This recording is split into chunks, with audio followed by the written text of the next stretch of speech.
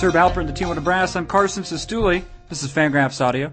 With our usual Monday guest, managing editor Dave Cameron, away on assignment, we invite to this Monday edition of the podcast Mr. Bradley Woodrum. You recognize Mr. Woodrum's work not only from the pages of Fangraphs, but also from Cub Stats, D-Rays Bay, and SB Nation Tampa Bay.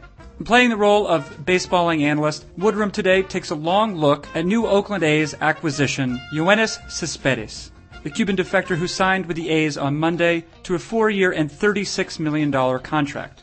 In what follows, Woodrum and I discuss whether Cespedes is likely to have a role with the Oakland A's on opening day of the 2012 season, how Oakland might handle its glut of outfielders, and if said glut of outfielders will lead to a trade eventually, and we consider what offensive abilities Cespedes might bring to the A's in his first year of Major League Baseball.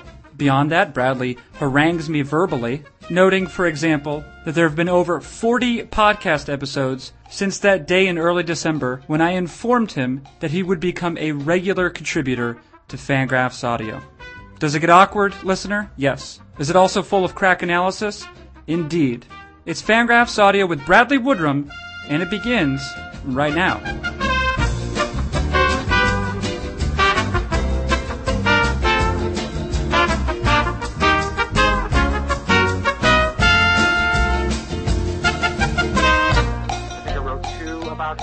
SB Nation Tampa Bay, looking at whether he was a good fit for the Marlins.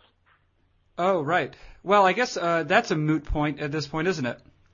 Yeah, well, yeah, very much so. Yeah, very moot. But in fact, he did sign with the A's, I believe, 4 years, $36 million guaranteed Major League contract. Does that sound? Mm-hmm. That is correct. That sounds correct. Good.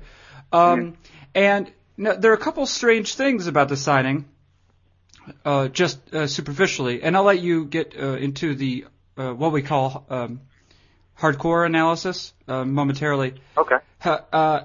We know that the A's typically do not sign, I guess what we might call sort of premier free agents. 4 years. Or free agents in general, yeah. Right. Yeah, and in fact, like probably the last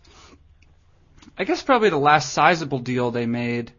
Not counting like the Ben Sheets signing last year, was probably their acquisition of Matt Holliday from Colorado, which I guess was a trade involving Carlos Gonzalez, I'm guessing, if no one else.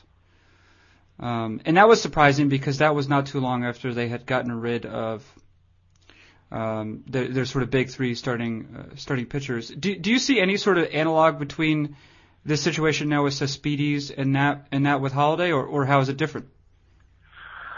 Well, it seems different. Well, first of all, because the Athletics were trading for Holliday. They weren't actually signing him. It's very unusual for the Athletics to actually go out on the free agent market because typically, they really embrace the small market identity of only acquiring through trades and the draft, it seems like. They signed Coco Crisp and they've re-signed him just recently, and they really don't spend more than $9 million a year on a free agent, it seems like, anymore. And, so that's why it was intriguing that they were at all even in the play, much less the ones who got him in the end. But it looks like the deals that the Marlins were offering and probably the Cubs and the other teams that were involved were just nowhere near it because he obviously didn't sign with them. Right. Now, had you heard the Oakland's name involved in trade talks before the signing occurred?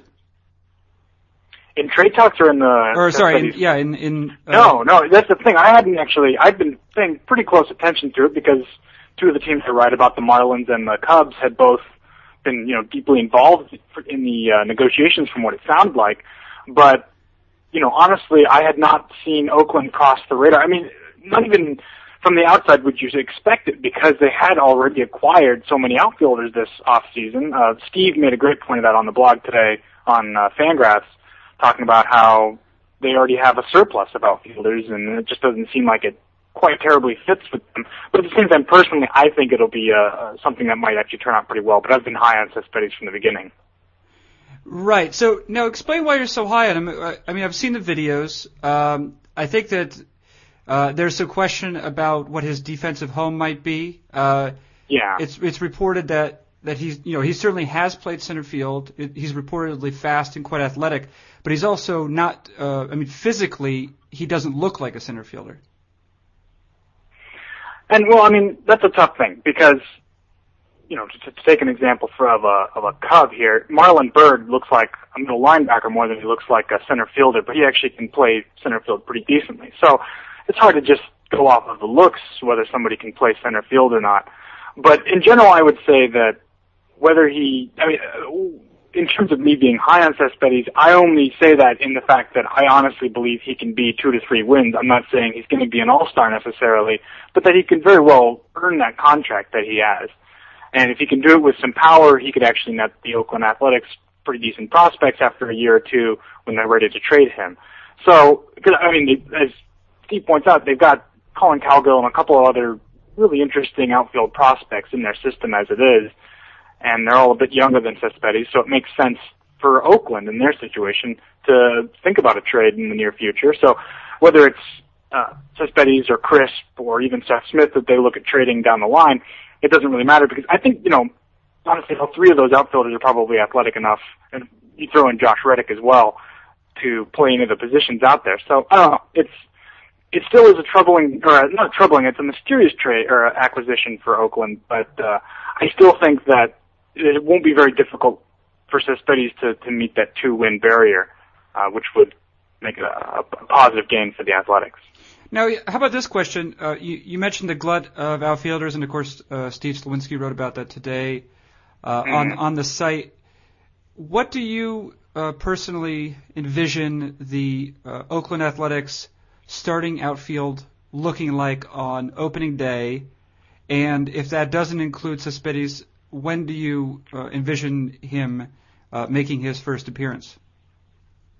I think he will be starting day one. We actually saw, I think, let me see here, it was Buster Olney with ESPN said Cespedes will get a shot to play right away. So I honestly think that we'll see him opening day in the outfield somewhere, whether it's in center or in one of the corner positions. I think it'll be Cespedes, Crisp, and Smith and Gomes in a platoon. But honestly, I think Crisp might be on the shortest leash because Josh Reddick, in my opinion, has the stuff to be an everyday outfielder. He's still a young guy, and since Crisp is going to be in his year 32 or year 33 or age 33 year, that it makes sense to start looking younger and transitioning Crisp into maybe a reserve role. Because really, Crisp has had 2 great years in a row, but before that he's been not as great. So, I don't know, it'll depend on how the season plays out, but I really do think Cespedes is going to be in that opening lineup. Now here's a question.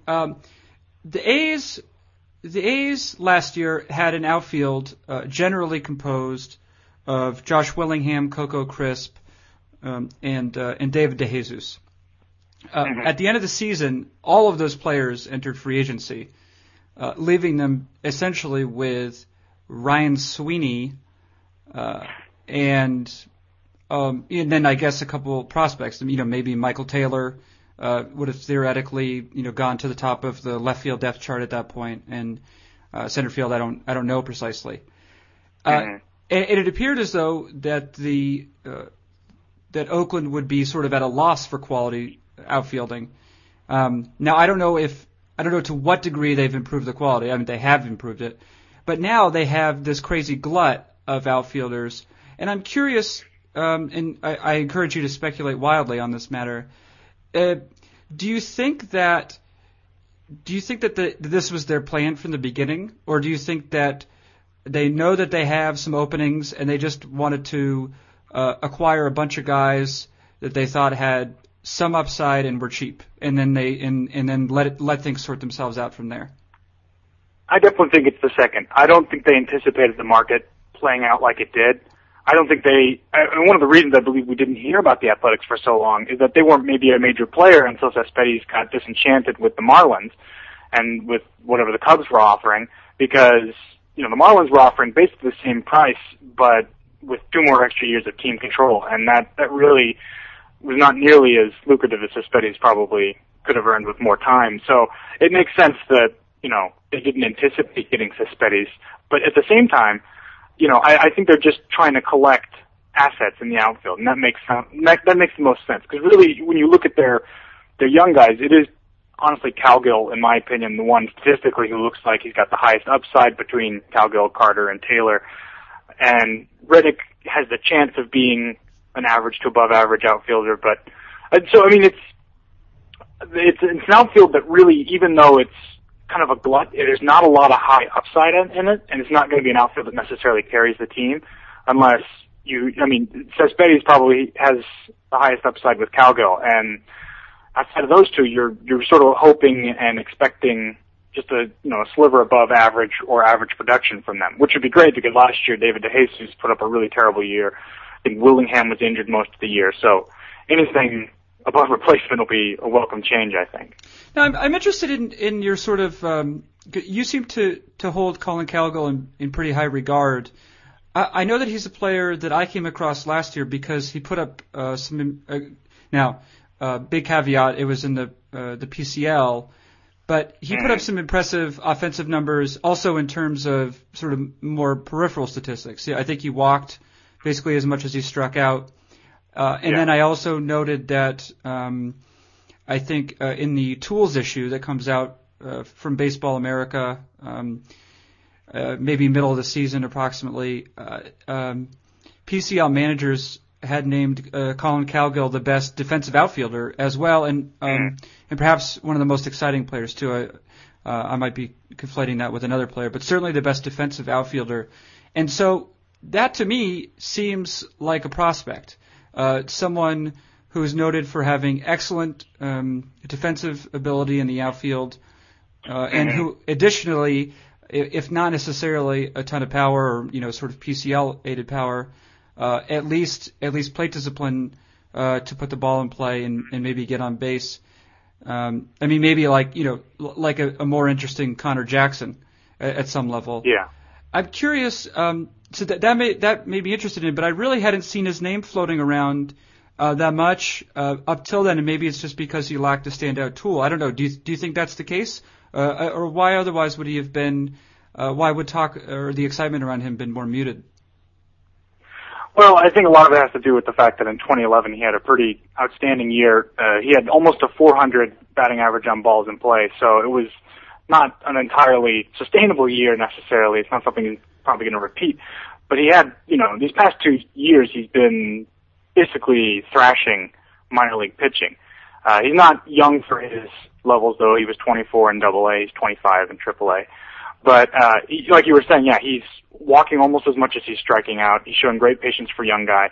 His on-base percentage has been solid all through the minors, and that's kind of the Oakland model. They love the on-base percentage guys. He also is a guy with some decent speed, and I honestly think he might be comparable to B.J. Upton with less speed. Upton's got pretty incredible speed, but Cowgill, so I think he could easily be, maybe with time or with the right opportunities, a 4 to 5 win center fielder, which would be great. And it all depends on his defense, and we don't have minor league defensive stats like we'd like. But that would still be a really good find. You don't come across that many wins in center field just randomly. So I think he's definitely the best thing going at the high levels of the Oakland Athletics minor league system. But at the same time, we've got all the contracts already. It makes more sense just to let Cowgill take another year in the minors, see if what he did last year can be repeated this year. And even then, though, in December they were talking about having him compete for a starting job. So who knows? Maybe he actually still has a chance to beat out Crisp or maybe Smith for a starting job. But it's hard to say. I think he's definitely one of those players that will come on late and still be very solid. Maybe like Andres Torres or another one of the. That's an interesting comparable. It's curious that the Cespedes news came out today because just before the weekend, maybe it was Friday or maybe Saturday, Dan Szymborski, who people will most commonly known as being the proprietor of Zips, the Zips projection system, released the Oakland A's projections, and it was not a glowing review that he attached to the projections. Notably, the team did not have one batter with an OPS plus of 100 or better. I believe Seth Smith, who was probably projected in a little bit of a platoon even, was a 97 OPS plus, and that was probably the best player on the team, at least offensively. I mean, relative to position, Kurt Suzuki is probably better, Coco Crisp, but still not an offensive juggernaut probably. In that AL West, do you see them coming anywhere close to competing? I mean, do you think Cespedes changes that, or do you think that they're still a couple years away? I saw on projections from Oliver, I think it was earlier today, and it was saying Cespedes could be hitting somewhere in the 300 on-base percentage, 450 slugging, which comes close to that almost 100 OPS plus range. So it's not, honestly, it's hard to gauge expectations with Cespedes, and that's one of the things I talked about with one of my Fangraphs articles. Yoenis, I don't know how to say his first name. I just would go with Cespedes and the success I would say Yoenis probably. Yoenis Cespedes and the success of Cuban players was an article I wrote in late January, talking about, previous players who have come over after having successful years in, Cuba's baseball league. And we have some players like Alexi Ramirez, who wasn't nearly the best hitter in the league in Cuba, comes over and becomes one of the best hitting shortstops in the majors, which, it's about a 100 WRC plus. So, and we also have guys like Leslie Anderson, who did really well for several years in the Cuban leagues and come over and can't even, crack a starting role in AAA. So it's really hard. I think projecting Cuban players is just something that we cannot do because it is so outside of our ability. At the same time, though, we do have to take into consideration the fact that the low end of these projections have him sometimes much worse than league average, and then sometimes just slightly above it. Nobody's really saying he's going to be a great hitter. So can he help the Oakland Athletics produce an outfield or produce an offense that's going to be, I don't know, a winning offense? It's hard to say. Oakland, it seems like they're constantly rebuilding. It seems like after 2004, 2003, it just almost stopped winning. And part of me almost wonders if Billy Beane and company are deliberately trying to force the commissioner's hand, saying, look, we can't win because our payroll can't get this high or whatever. That seems like a silly way of doing it, but whatever it is, it seems like they're somewhere stuck in between terrible and contention, and I think this might still be the case, but at the same time, the AL West has been kind of weak for the past 4 or 5 years. The Angels have been winning the division when it's been, really terrible. So who's to say that they can't actually produce, make that, 83, 85 win cutoff? Although Bradley, the Texas Rangers are pretty good. Yes, the Texas Rangers the past few years have been very good. Yeah.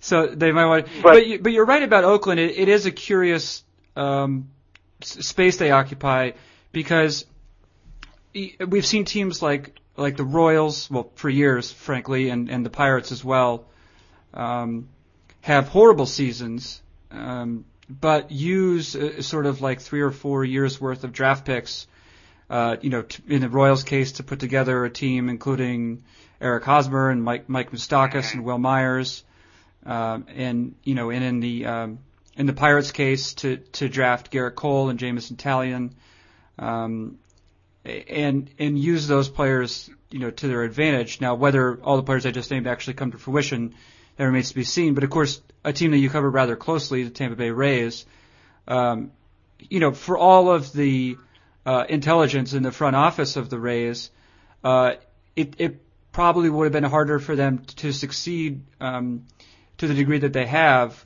without years worth of high first round draft picks. And so the point is, Oakland hasn't really been able to take advantage of that. I don't think they've had a 70-win season. They've just sort of been mediocre, and you're not really rewarded in either direction for that. And that is very true. That being stuck in that middle ground where you're not in obvious rebuilding mode where you're starting terrible people, or an obvious win now mode, you end up getting those middle round draft picks that, I mean, granted, middle of the first round is still going to be really good talent more than likely, but we've seen in the past that the career war, I always call it war, I think some people call it war, but the career war after the first round really starts to precipitously go down. So if you're not in that, you know, that top bunch where your draft picks are protected and stuff like that, then yeah, it can change the future outlay of your system. But at the same time, you know, a lot of people talk about the Rays as having their success based on the fact they were so terrible for so long, got so many first overall draft picks. But you just look at their roster construction, there's a lot of the team that comes from trades. I was just looking at Craig Robinson's flip-flop fly ball book just recently, and he has really great charts and graphs in it, and one of them was talking about the roster construction of like all the playoff teams for one season, and by and large, over half your roster is going to be coming from the draft and trades, and almost evenly split down the middle for that. It's not always going to be just your draft that builds you. Granted, you know, if you draft well, you're going to have stuff to trade away, but at the same time, you're not always going to have success with your draft picks, and trading properly and getting the right players is a big part of that. I wasn't trying to imply anything specific about the Rays, Brad. Oh, yeah. I mean, you seem hurt a little bit. My pain has to do with other things. My 6 redresses or things. Well, yeah, let's get to this has been a great conversation about Yoenis Cespedes, but I'm interested in what's the thing on that list that's most interesting and or pressing?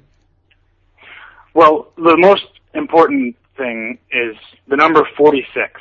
Ooh, Am I supposed to guess, or are you going to tell us the significance? No, you didn't give me time for my pregnant pause. Oh, yeah. The number 46. Yeah. Pause.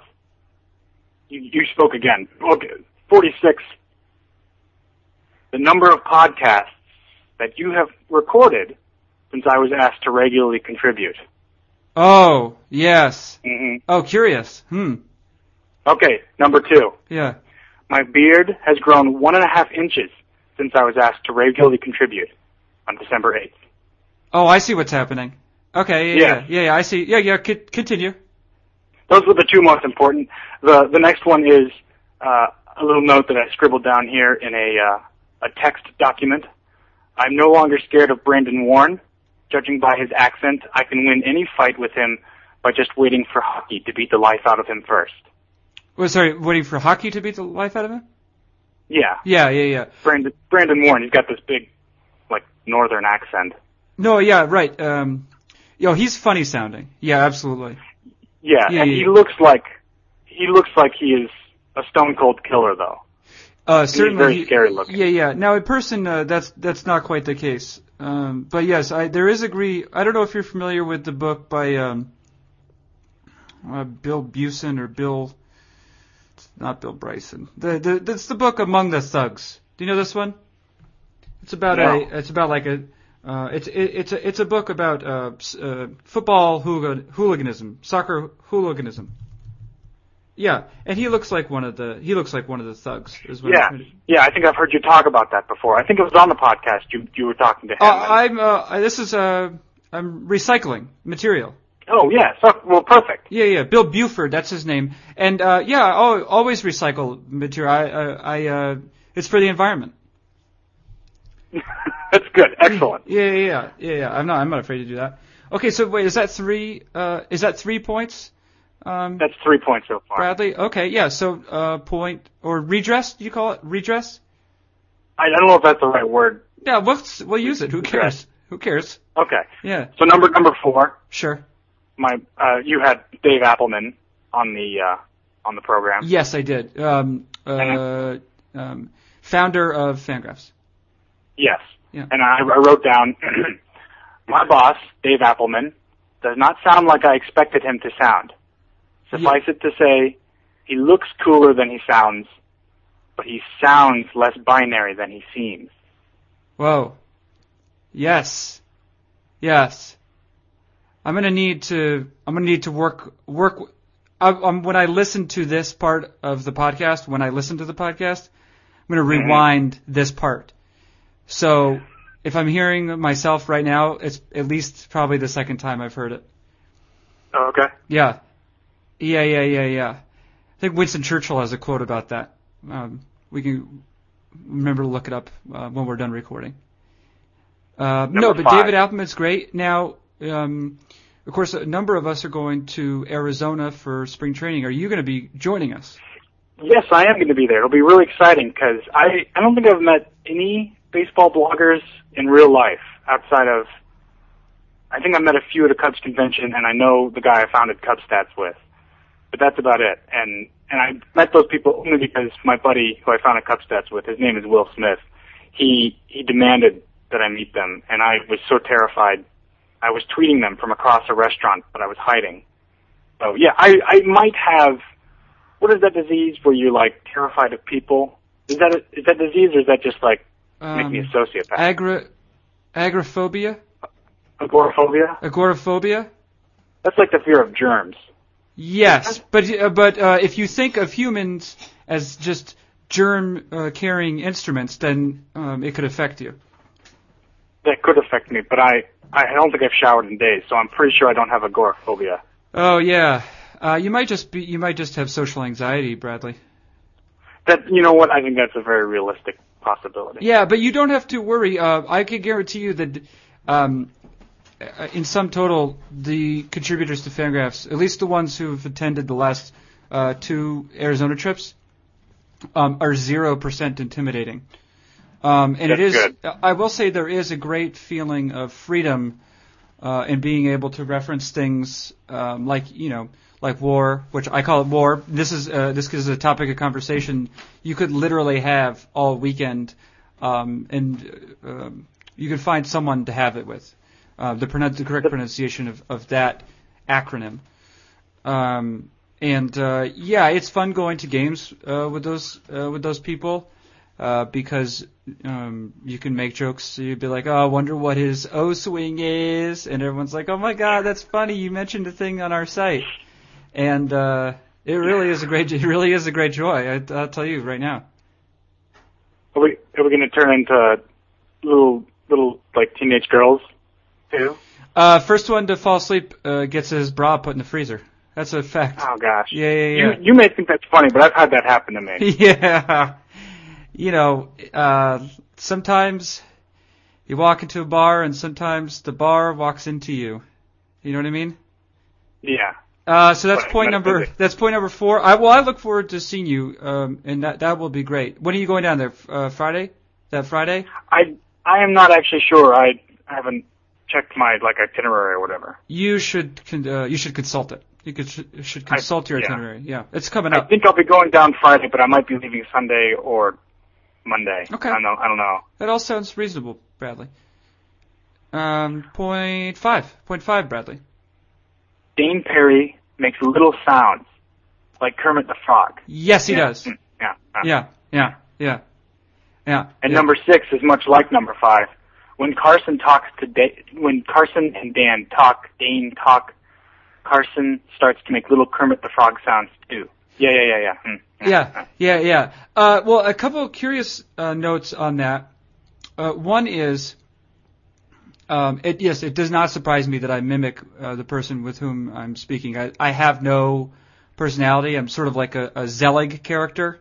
I don't know if you're familiar with that documentary by Woody Allen, but it's a person who sort of becomes a lot like, whomever's society he's sharing. I'm soulless is what I'm trying to tell you, Bradley, in a polite way. The other thing is that apropos Kermit the Frog, in fact, my wife has constantly made the charge against me that on the podcast that's precisely what I sound like. Yeah, haven't you done that? No. I'm not your wife. No. I was yelling at her.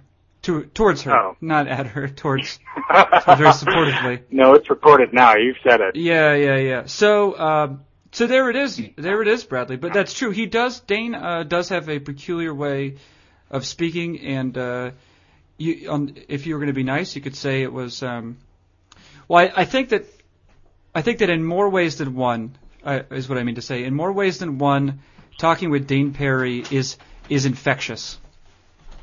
Mm. Yeah. You ever heard of a double entendre? Yeah. Yeah. That's what I mean by that.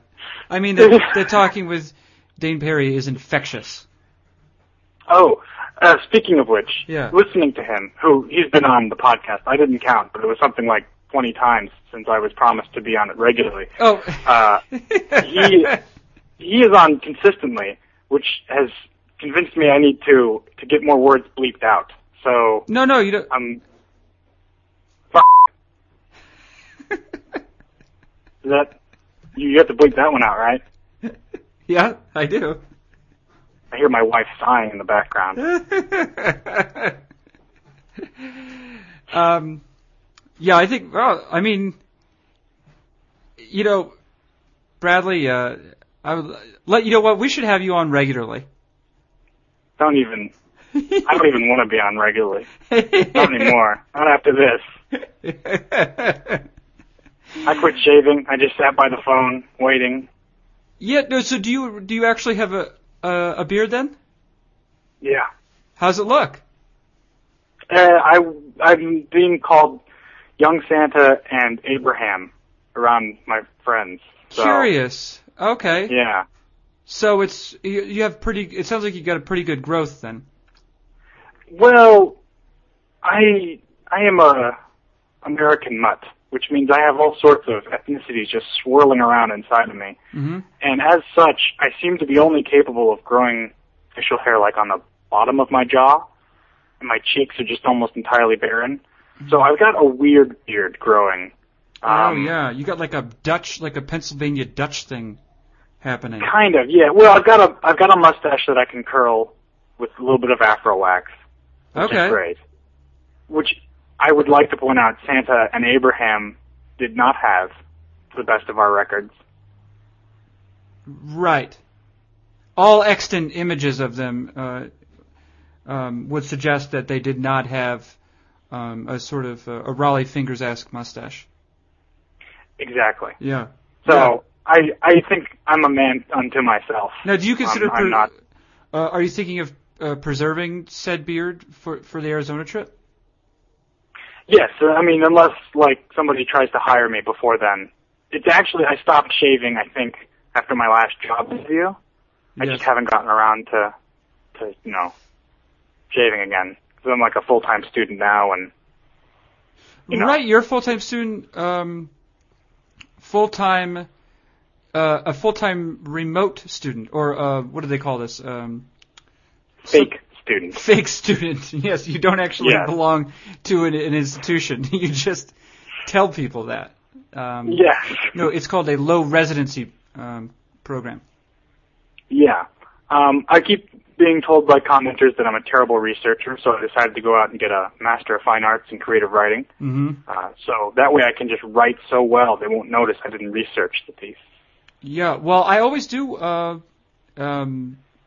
always do look forward to your pieces. You know what? We didn't even talk about, Bradley, that we should talk about perhaps next week. Is the two-post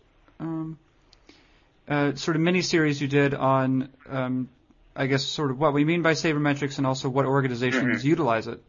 Because that was an interesting sort of, I guess, thought piece. Is that a word? Think piece? Yeah. Sure. Yeah. Mental experiments, or yeah, not really experiments. I'll give it to you. Thank you. Hey, Bradley, this has been excellent. It's been a real pleasure visiting you and being verbally harangued by you. Well, you're very welcome. Yeah. So I'm gonna say goodbye on your behalf. I'm gonna say that is Bradley Woodrum, and on his behalf and on my behalf, me being Carson Sestouli, this has been Fangraphs Audio.